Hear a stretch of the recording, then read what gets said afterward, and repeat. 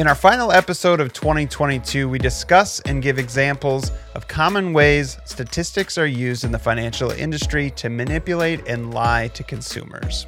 Our objective with this episode is to equip our listeners to better detect when statistics are being used to paint a prettier picture than what reality actually shows. We want to wish you a Merry Christmas, Happy New Year, and we will see you again in 2023.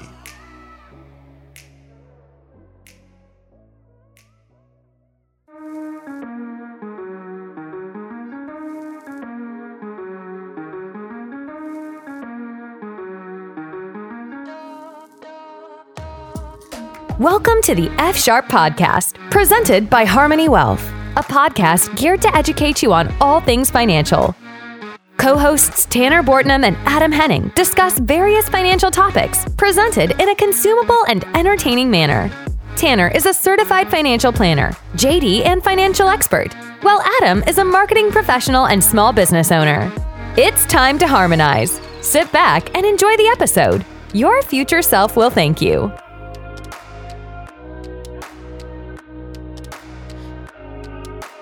Welcome to the final episode of 2022 of the Financially Sharp Podcast presented by Harmony Wealth, a podcast geared towards making you more financially literate.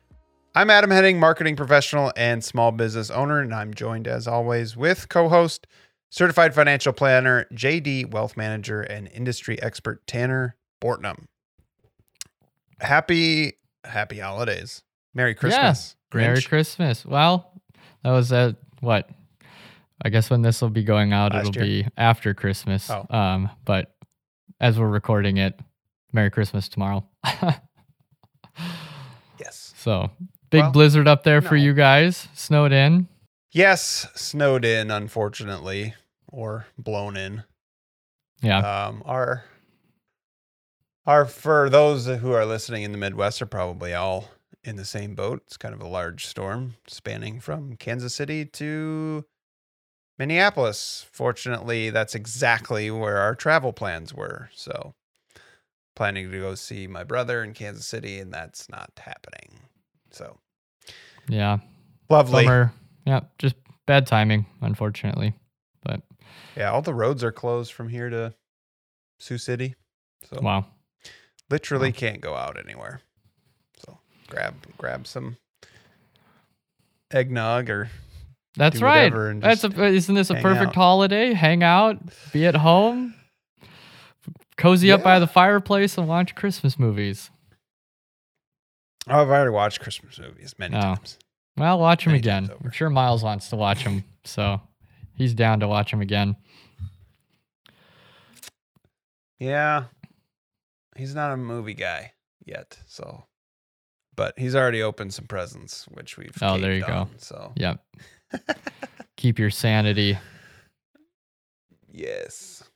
All right. Well, today's episode, or the last episode of 2022, we're going to focus on statistics and kind of all the tricks and how to lie with statistics, how to manipulate statistics, and we'll try to stay pretty surface level and not get super in-depth and nerdy with how complicated we can define statistics in whatever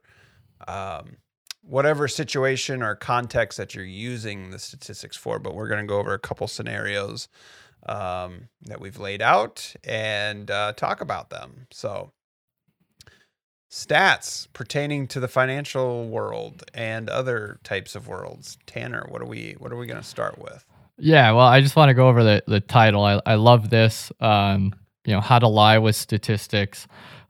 Just a quick caveat for everybody. That's when I took statistics class in undergrad, that was one of the books that we read. It was a really short book, and just to clear this up, we're not going to try to teach anyone to lie with statistics, and the book itself didn't do that either. It was mainly just showing how easy it is to manipulate statistics or to lie with statistics, and that we all just have to be as aware as we can when a lot of data and statistics are being utilized, because it is very easy to manipulate or take the same data and just frame it in a different way to, get different results or get a different reaction out of people.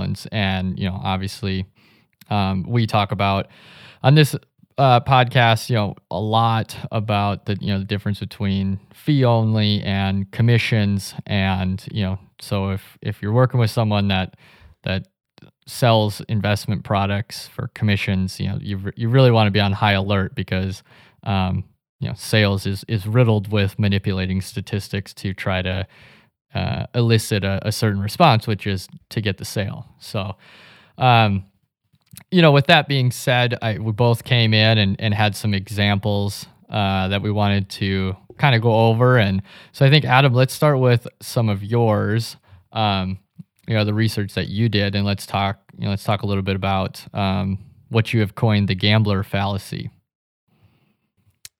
Yeah, it's one of the first things that came to my mind of examples of things. And like you said, I think what we're getting at is for people to identify when lying can happen and what goes into it. I think that's kind of the objectives of the episode. But I think the most what's the word I'm looking for? My brain is the most popular the most popular example that I could think of is the gambler fallacy or a coin flip.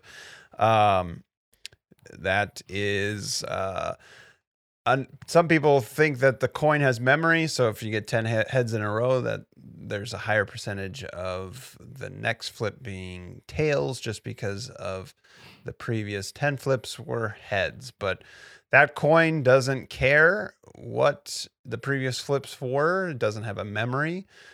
Each flip is made in a vacuum and is 100% 50-50. And that kind of spills over into another example of roulette. In casino floors, you'll see the game of roulette is very simple. So you have a 1 in 38 chances. There's 38 numbers on the wheel itself. If there's a 00, casinos will typically, modern casinos will have a tote board or a board that gives a running history of the last, 15 or 20 rolls.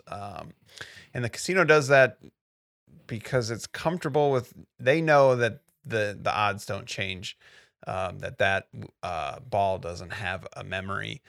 But the players and the psychology of it think that there's an edge, and they're getting an edge based on using that information. So that the reason they do that is it increases the popularity of the game, and they've found out that roughly 30% increase of roulette being played since they implemented those screens. So absolutely zero effect on the odds, but the players think they have more information to beat the casino, which ultimately they do not. But yeah, and I think that's interesting. Yeah, I think that's really interesting. Because if you think about it, I think the key to, that example for anybody is, are we looking at one thing, or are we looking at a series of them? And of course, anytime you're, the coin flip or, gambling or anything like that, the odds of getting, let's keep it with the coin flip, is 50-50. The odds of getting heads 10 times in a row is extremely small because we're saying we haven't accomplished that yet. But if that plays out, the 11th time does not somehow now increase the chances of there being heads or tails. It's still 50-50 because it's one toss. But we, as humans, subconsciously think, well, this can't continue to go on, so the odds keep going down, but really it doesn't. And there has to be a regression to the mean, but the coin doesn't care about regression to the mean. Yeah. Right. And I think, over a huge number of coin flips, you will have a regression to the mean, but 10 isn't a huge number. We would need thousands probably to get a, really, really accurate 50-50 type split. But Yeah, and again, a lot of these things we're going to be talking about are sales techniques and our, things particularly. I'll be talking about things in the financial world to watch out for, and it's just taking something and reframing it. It's the exact same thing. The data isn't what's wrong. It's how we view or try to sell the information or manipulate it to look different than what it is. The coin, like you've mentioned, doesn't care. It's a 50% chance. But it's how we as humans process that information and then let that emotional side come in rather than just try to look at it logically. Well, let's move on to chat because I saw this one as well as an example, but let's talk about this dentist ad example that you found, Adam. Yeah, as marketers, this is kind of right up my alley. We're cherry pickers. We like to squint to see what we want to see. And this example is a perfect example of that, to take a set of data, squint to see what we want to see, and manipulate that into a sale or loyalty or evoke an emotion to get that sale. So the dentist ad example is very simple. Take a company that's doing a survey of sorts. So in this situation, we'll use Colgate as our product or brand that we're marketing. And we're going to poll or survey 5 dentists to keep the math easy. And we're just going to tell these dentists, give us any toothpaste that you would recommend to your clients. Not top 3, not top 1, just any toothpaste that you would recommend. So let's say 4 of the 5 dentists recommend Colgate. But they also send back a full list of other toothpaste brands that they recommend as well. So the ad would say 80% of dentists recommend Colgate, since 4 of the 5 dentists recommended Colgate. That sounds pretty good. But it is deceptive in the way that there was a toothpaste that had all 5 of the 5 dentists as a recommended toothpaste, and that would be Crest in this example. So and then you can have other toothpaste as well. So in that ad, we would say that 80% of dentists recommend Colgate to evoke a purchase. That sounds pretty good. 80% of the survey results. But in that same example, we conveniently leave out that, well, we're not the most recommended toothpaste. Our brand isn't the most recommended toothpaste. It's actually Crest. So we're just going to kind of leave that off of this ad and cherry pick it and formulate the data set to get a more positive spin on it. So right. Yeah. In this one, I saw this example as well. And it's, it's interesting because it's not a lie. 4 out of the 5 dentists did choose Colgate. But they aren't telling the whole truth is kind of how I view it. 4 out of the 5 did choose Colgate, but they, the survey first off did not tell the dentist pick your favorite or pick one. Right. They were allowed to pick as many as they wanted. And then that information was then not passed along to the consumer. And so the ad itself makes it seem like 80% of all dentists choose Colgate over all other brands, when in reality, Colgate was one of the brands that they would say is fine to utilize. So, again, and like you said, that just cherry picking the information or not disclosing fully how the survey was given. Yeah, context is highly important. Right. And this happens all the time. Again, we're not trying to say anything poorly about Colgate or Crest or any of this. It just, this is how this survey came out. Like, this is a real thing. And, so it's a marketing practice. Sorry, Adam, but marketing practice. Marketing is sales. Sales is how do you take data and get it to sound the best or worst, depending upon what you're trying to achieve, whatever your marketing campaign is trying to achieve, or whatever you're trying to sell, or any of that. And so, this brings me to, excuse me. And I know we talked about this ahead time, so we'll get the sound inserted here, but it's it reminds me of the movie Anchorman, and they're talking about this. If you haven't seen the movie, it's super funny. We'll play the clip here in a second, but they're talking about this cologne, and it's a perfect example of this. So go ahead, Adam. 60% of the time, it works every time. That doesn't make sense. Right? And so if you remember, if you've seen the movie, you remember that what they're talking about, the particular cologne that one of the actors is talking about, and he says in there, if you didn't catch it, they've done studies. 60% of the time, it works every time.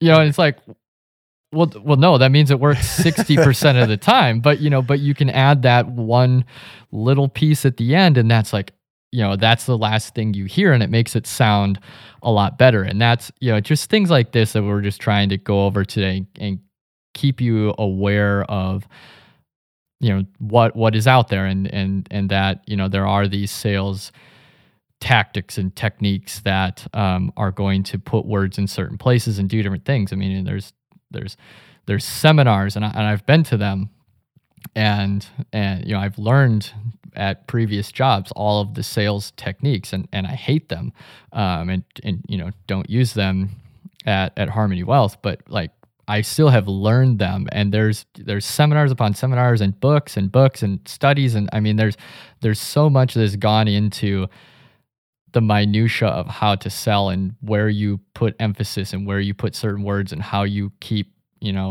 doing certain things to bring people back to the end goal, which is to sell the thing.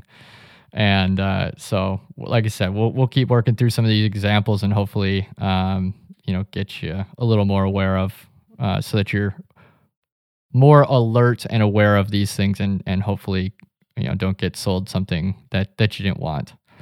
All right, so let's move on to your next example, this Simpson's paradox. You want to explain this one? Yeah, it has to do with sampling. And I'm, as we're talking about this and using this scenario, this happens a lot if you're a sports fan, or specifically like a baseball or a football fan. You'll see a type of this manipulation any game you watch. So the Simpsons paradox is just using the same set of data, showing two different trends based on how it's grouped. And it hides a conditional variable that influences the same results. And how I would say this is used to manipulate some stats is always, this person has the most passing yards since week 2. That's of rookie quarterbacks or something. And it's just like, well, why did you pick that random time frame? Right. Or they're wanting the result. They know the result that they want. They want to lift up a certain player or a certain stat, and then they have to move the goalposts from a time perspective and work that variable down to a certain point. And I think Tom Brady always seems to be they lift up the most, and there's always this crazy stat, first quarterback to do this since blah blah blah. So it usually always works from the result backwards. Yep. And it's manipulating the variables to get the end result. So yeah, well, and like you said, cherry picking certain timeframes, and this happens all the time in finance. In my world, I've seen it with advisors talking to their clients, and then even with me, wholesalers trying to get me to use their ETF because their ETF is better than the ETF I'm currently using or whatever, and they'll go back, we'll look at our 1 month performance, or we'll look at our 3 month performance, or 6 month performance, or year to date. That's one that's always really thrown me off. Like I don't really care. I get it that we have rolled over the calendar and there's tax ramifications from that standpoint. But besides that, as far as like investment performance, what does it matter that you choose January 1 versus, right now we're December 23rd? Like, no, let's look out 1 year. And actually, let's look out even further. But cherry picking those things because, one of the wholesalers, just giving an example of my situation, that I met with about a month ago, they were showing the year-to-date performance and didn't want to show me the 1 year performance. Like, well, what's your 1 year and your 3 year and 5 year performance?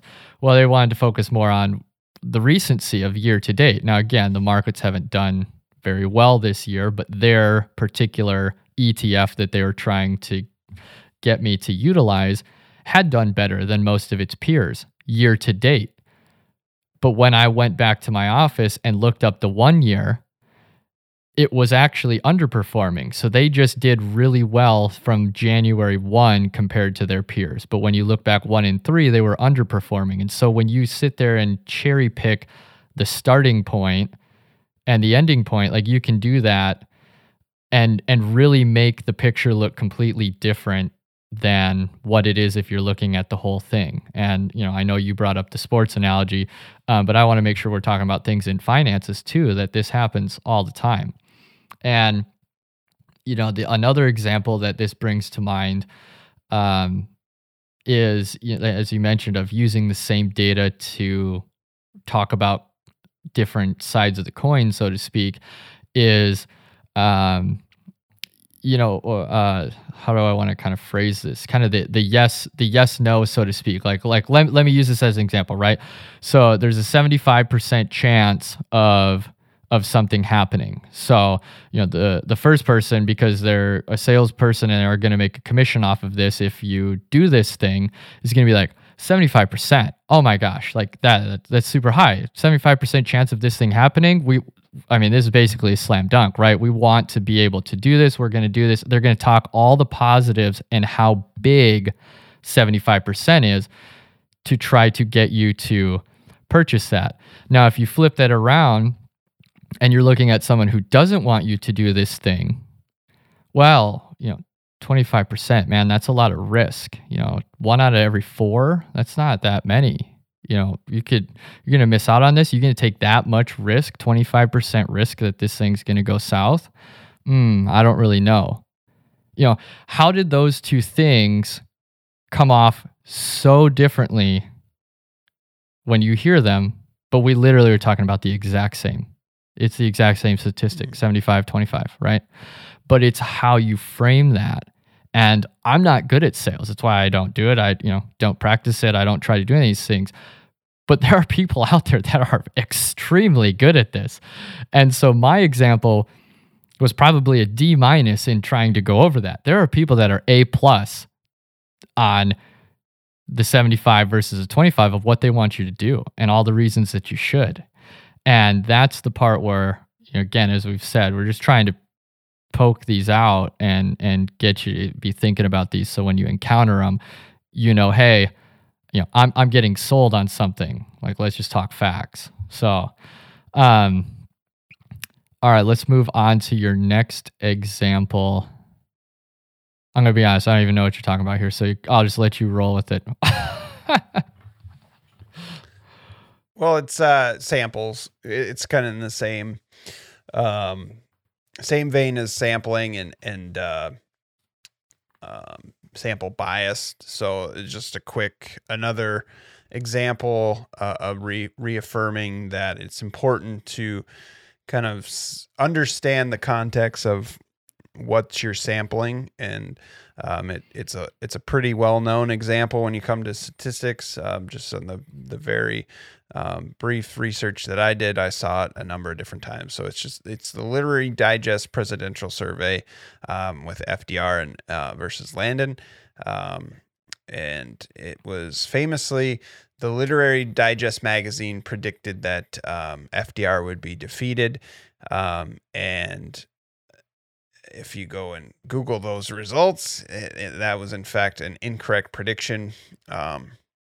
But how they arrived at that prediction was because they had sampled an incorrect or a biased sample set of population.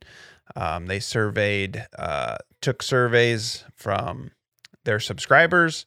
They also gathered names from people that owned cars at that time and owned telephones. So they really cherry picked. I don't think they cherry picked. That's a bad way of saying it. They had a very huge flaw with who they sent out surveys to, because it was a very similar sample set. They didn't get a good scope of the entire population.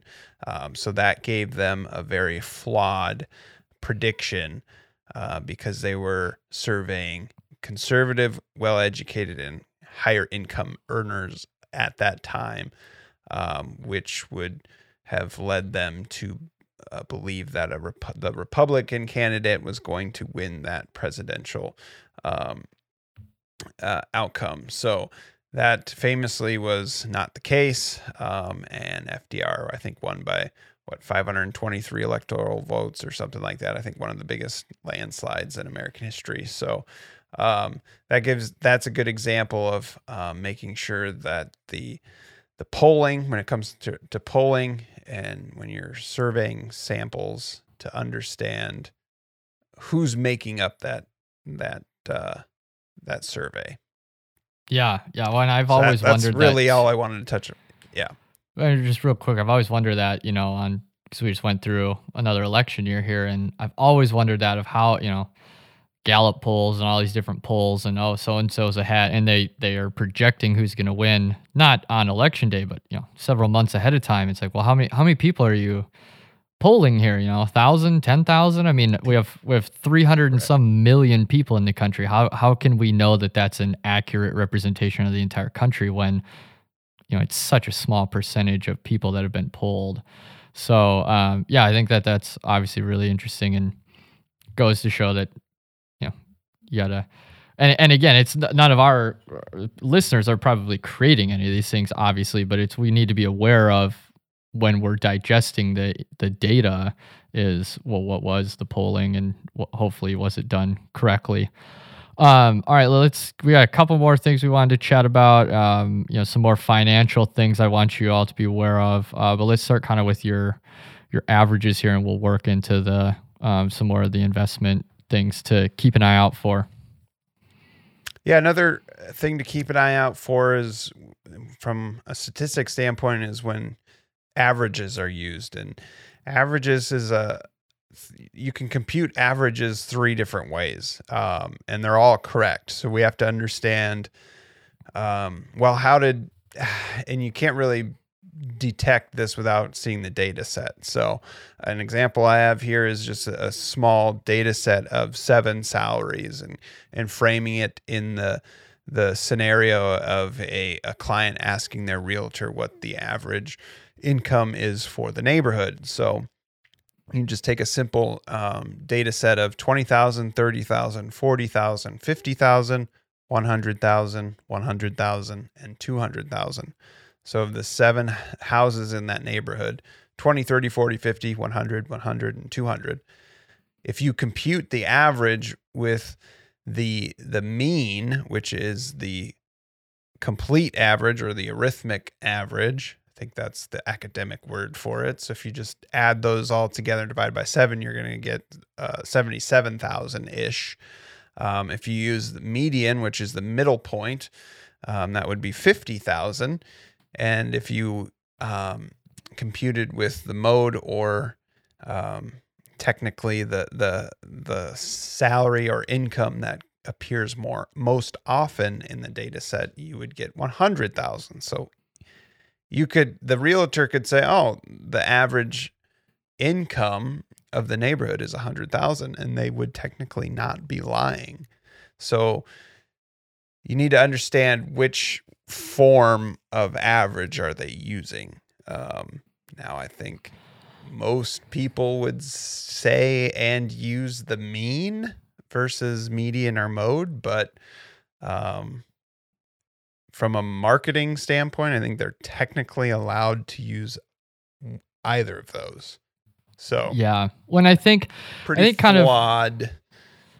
Well, especially the range there, you know, those three options are pretty far off. And again, these are just examples, but I think, you know, up to this point so far in this episode, the biggest thing is you're never going to be able to get this data, and no one's going to take the time to look through and be like, let me do the research for you on it.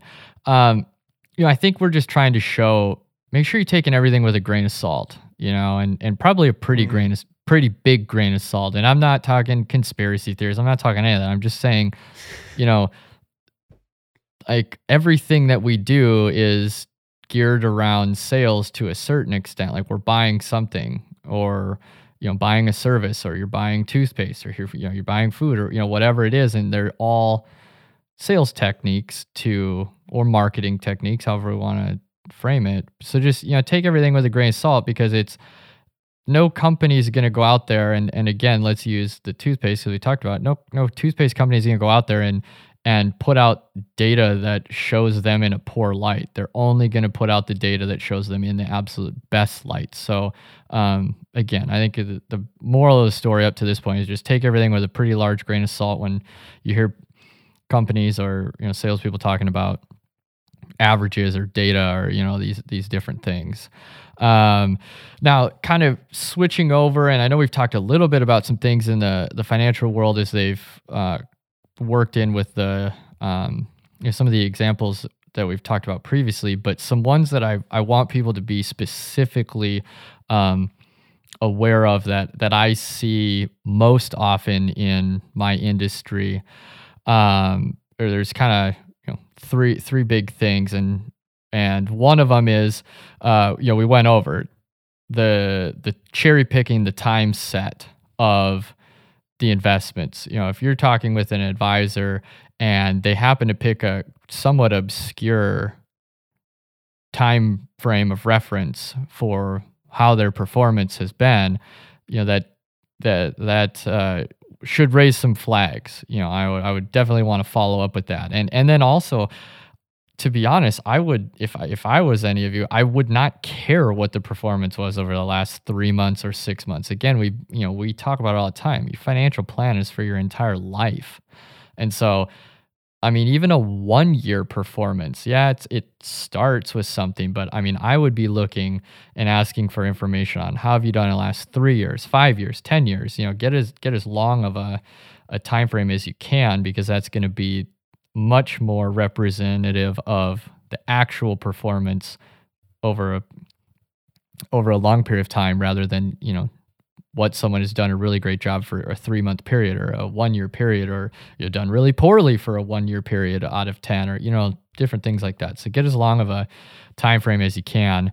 And then another thing, in years like this, where the markets are down, this one I have heard often, you know, earlier in my career. And I think it is, well, it's not just misleading. I think it's actually really wrong to do this.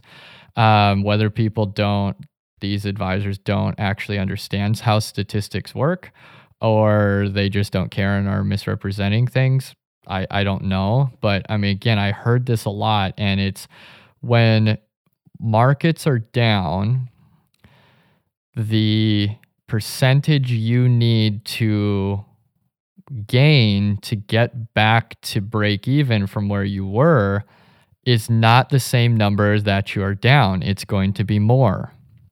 So for example, if you're down 20%, let's make easy math. If you have $100,000 invested and you're down 20%, your assets are now, or your investments are now worth $80,000. So to get back to your 100,000 is not a 20% gain. A 20% gain of 80,000 is only 16,000. So you'd be at 96,000. It's a 25% gain is what you need to get back to 100. So you went down 20, you need to go up 25. And this number gets even, it's smaller if the percentage is less, but it gets bigger as the losses are more. If you hypothetically, let's make this somewhat extreme. If you've lost 50% of your money, so now you're down at 50,000. Well, clearly again, you don't need to have a 50% gain to get back. You need 100% gain. You have to double your money from 50,000 to get back to your original 100.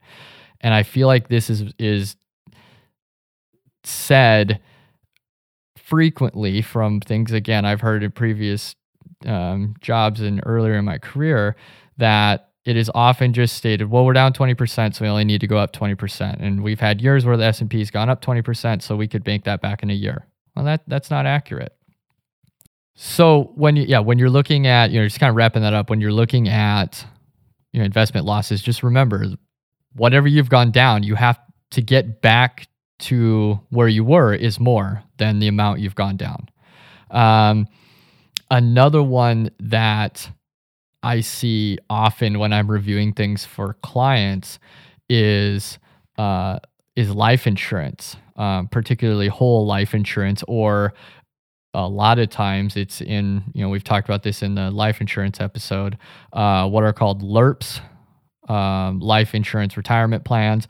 And, they're I don't want to say the new fad, but I mean, obviously the algorithms on Instagram and Facebook know what I do for a job, and I just that's what everyone's talking about. LIRPs, you need to do this, blah, blah, blah. These are the greatest. Well, first off, I will just, on a quick side note, if they were the greatest thing. Time. Yeah, exactly. 60% of the time, it works every time. And if they, first off, quick side note, if they were the greatest thing ever, then the commissions then they should sell themselves, and the commissions that these life insurance agents are getting should be very small because it should sell itself. But they have gigantic commissions. So let's take, again, that with a gigantic grain of salt, that these are the greatest investment options out there because someone is getting paid a boatload whenever they sell one of these. So that's kind of issue number one I have. Issue number two is, on the original illustrations, I have yet to see one that is illustrated at a reasonable return. Most of the time, these are illustrated as, well, yeah, you're going to get a 12 to 14%, that's usually the range, somewhere in there. They pick, obviously, a particular number. Percent return average year over year. Well, my question would be, if your product can do this, like, why would you be selling it to anyone else? You wouldn't. You'd be just taking all of your money and getting a 12 to 14% return every single year and not going out and trying to get other people to do it. You'd do it for yourself. And what we have come to find, and again, just happened again, very recently, called in with a new client of mine, and we were asked for a policy illustration update. She was 3 years, not even 3 years into her policy, and it was sold as at age, I believe it was age 80. I'm kind of working off my memory here. It's either 75 or 80, that this policy was going to be worth $3.5 million. And we asked for an updated illustration, and that number had already dropped to 700 and some odd thousand in less than 3 years, because they're allowed to illustrate huge returns that are not achievable. And then when you actually look at reality, you're never going to get there. So that's a misrepresentation. I mean, again, the statistics themselves aren't wrong. If you could somehow average 14% per year, you would get to that huge number at the end, but no one does. Like, the products never do. And so please be very, very careful when going with life insurance, because they are almost always, I will not say always, almost always way overstated in the returns that they can get, because it's allowed for them to do that. Now that's a whole nother story of whether it should be or shouldn't be allowed to do it, but currently it is. So they very, very, very often look significantly better than they actually will ever perform. So keep an eye out for that with life insurance. And then the last one is just, it deals some with finance, but kind of just more in general because we have this. How do I kind of want to talk about this? We have it with the government itself, with people who make tons and tons of money. I'm not saying any of these are right or wrong. We're not getting into politics, not getting any of this, but just it struck me. I heard this analogy put into place about 5 months ago and hadn't heard this analogy, and it was I was just in awe. I work in finance, so of course I think I understand the magnitude of money and dollars, and yes, of course I understand the difference of 100 and 100,000 and a million and all these different things. But let's put this into time. That's what we all understand what time is. Like we all understand seconds, years, months, days, all of that. And we've gotten so accustomed to talking about these just gigantic numbers, and they've become almost, I don't know, like we just glaze over, like, oh yeah, billion. We all know what a billionaire is. There's billionaires out there, right? There's people that have 100 billion in assets or net worth or whatever. Billionaires, not a big deal. Trillion. Government spends trillions of dollars a year. Trillion, not a big deal. Trillions. But let's put this into time. So $1 million, and we're going to put this into every dollar is a second. So $1 million and 1 million seconds. So 1 million seconds is 11.5 days. Okay, we can go through that, right? Like that makes sense. I can comprehend that. Now we're going to jump from 1 million to 1 billion. 1 billion seconds is approximately 31.7 years. We went from 11 days to years by adding 3 zeros. 31 years. And we have people, again, I'm not saying billionaires are bad, but it's like we talk about billions, like billions is not a big deal anymore. I mean, for the government, $1 trillion isn't a big deal. They just passed a $1.7 trillion spending just to keep the government open, just for the government to function for however many months, over the course of, and again, this isn't getting political. This is just facts. Over the course of, since Biden has become in and been president, we've spent over $5 trillion. I believe President Trump, so that will be equal to both sides, spent approximately the same amount of money in his 4 years. So we're looking at $10 trillion in roughly a 6-year period. But the government just throws around trillions like it's not a big deal. 1 trillion seconds is 31,709 years. So I went one step further. If that's not enough for you, Adam, I went and looked at what that's $1 a second, right? Yes. That would be if we paid back $1 a second, or just using it equal. 31 trillion seconds is 1 trillion seconds is 31,709 years. And so I took this a step further, and I went and looked at the U.S. debt. And this is just the stated debt up to, when I ran the number as of yesterday. So clearly it's higher because it goes up every 10th of a second. It's going up, however many thousands of dollars. And this is an unfunded debt. This isn't any of that stuff that could drive this number significantly higher. This is just the debt that the government says we currently have, which is approximately 31.5 trillion.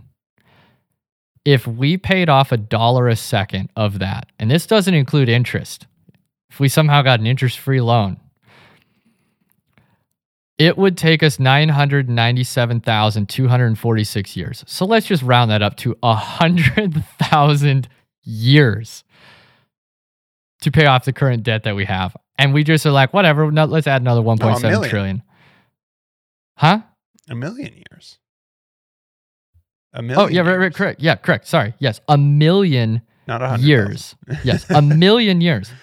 Like, what was going on 1 million years ago? I mean, did humans exist? I don't know. I'm not a scientist. Were humans around? I mean, were we in like dinosaur times? I mean, like, that to me, when we start talking about this, is just unfathomable. And again, is talking to a certain extent about statistics. If you beat into everyone's head these incomprehensible high numbers and then just add trillion behind it or billion, but it only has a 1 in front of it, well, that doesn't seem that scary. 1.7 trillion, what, you know, it's 1.7, that's not that big. No, it's gigantic. Like, gigantic isn't a word, like big enough word for how big of a number that is. 1 million years. A billion. People are like, oh, billionaires. But they throw around that term. Right. That's 1,000 millions. Right. Right? Yes. 1,000 millions. Right. You have $1 million. You have $1 million stack. You have 1,000 of those. Correct. Like, and that is the part that is just like, and particularly to pick billions. On. Right. Oh, yeah. And that's the part to pick on the government, because they're the ones that do this, because they're the ones that set all of our prices and, you know, continue to rack up our debt, our leaders that we put out there. But yeah, like, I don't think they comprehend this. Whatever, another 1.7 trillion, whatever. Like, I mean, this isn't just art. This isn't go like to usdebtclock.org and yes, that's where I got this. That's where I got this off of. You know, and that's the thing. Like, we all talk about, like, oh, you know, the previous generation, and I've been one of these, racking up this debt we're gonna have to pay. There's no way we're paying this. Like, my we will never pay this in my generation. It's gonna take 1 million years. Like, you know, it's we would need every single person to pay $7,000 and we'd be out. No, it was like $83,000 was the maybe per taxpayers. Debt per citizen. Well, sure, that could be per citizen, but that's like saying, you know, every baby and people who don't have incomes have to pay for taxpayers. Debt per citizen, 94,000. Oh yeah, definitely wrong. Yeah, wrong clock. Yeah. I mean, but again, and this isn't to sit here and bemoan this, because that's not what this episode is about. But again, this is what happens in statistics and manipulating things. Sometimes things are so big that it's easier to just add a different name to the end of it, like billion or trillion, and then bring it back down and be like, well, it's only 1. And then us, you know, as humans, subconsciously, like, oh, I understand 1. That's not that big. But we don't actually like fully grasp then what this trillion thing is. So we're going to kind of wrap it up on that one. Lots of positive vibes there of how much debt we're in as a country. Merry Christmas. But yeah, and I mean, I guess I'll ask anything else you want to add on that. I don't want to cut you off if there's some things you wanted to say. I had something, but then I started looking at this debt clock, and I'm just it just spins. Yeah, just yep. You can't even see some of the numbers are just blurry because they move too fast. So, well, yeah, we just want to wish you, happy holidays, however you celebrate this time of year with you and your family. Thank you again for supporting us for another year.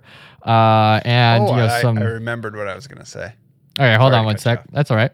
And, some exciting news for us. In 2023, we expect to start shooting these and having video and putting it up. So if you want to see us sitting here chatting with each other, that we're hoping to get the videos up as well so that people can see us talking about it. If not, obviously the podcast will be where they always have been. Thank you again for your support. Obviously, we really, really appreciate it. So what was your thought that you remembered? I was going to say a goal would be for this podcast to make $1 a second. That would be pretty neat. Oh my gosh. Yeah. Yeah. That'd be. That was my end of the episode joke. Oh, okay. Yeah, that'd be great. Then we would just do the podcast full time if that was the case. But no. Woo. Yep. You got to start somewhere. That's right. Yeah, like Tanner said, we appreciate your support. We enjoy doing this podcast, and we're gonna do some cool things. Hopefully, in the next couple episodes, getting stuff in video format and more visual. So with that said, if you do enjoy the podcast, please share it with a friend, tell them about it, post it to social media. If you have any questions or suggestions, we love to hear from you. Shoot us an email at podcast@financiallysharp.com. That's podcast@financiallysharp.com. Merry Christmas. Happy New Year. We'll see you in the next episode.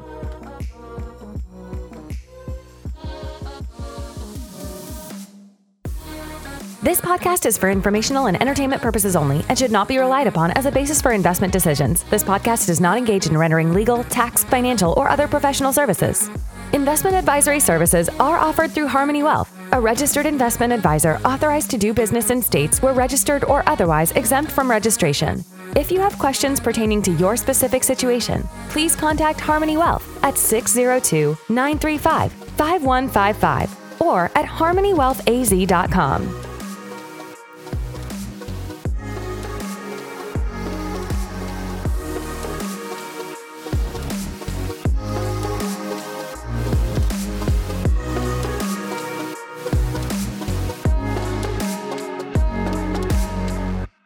Bye. That'll be at the end.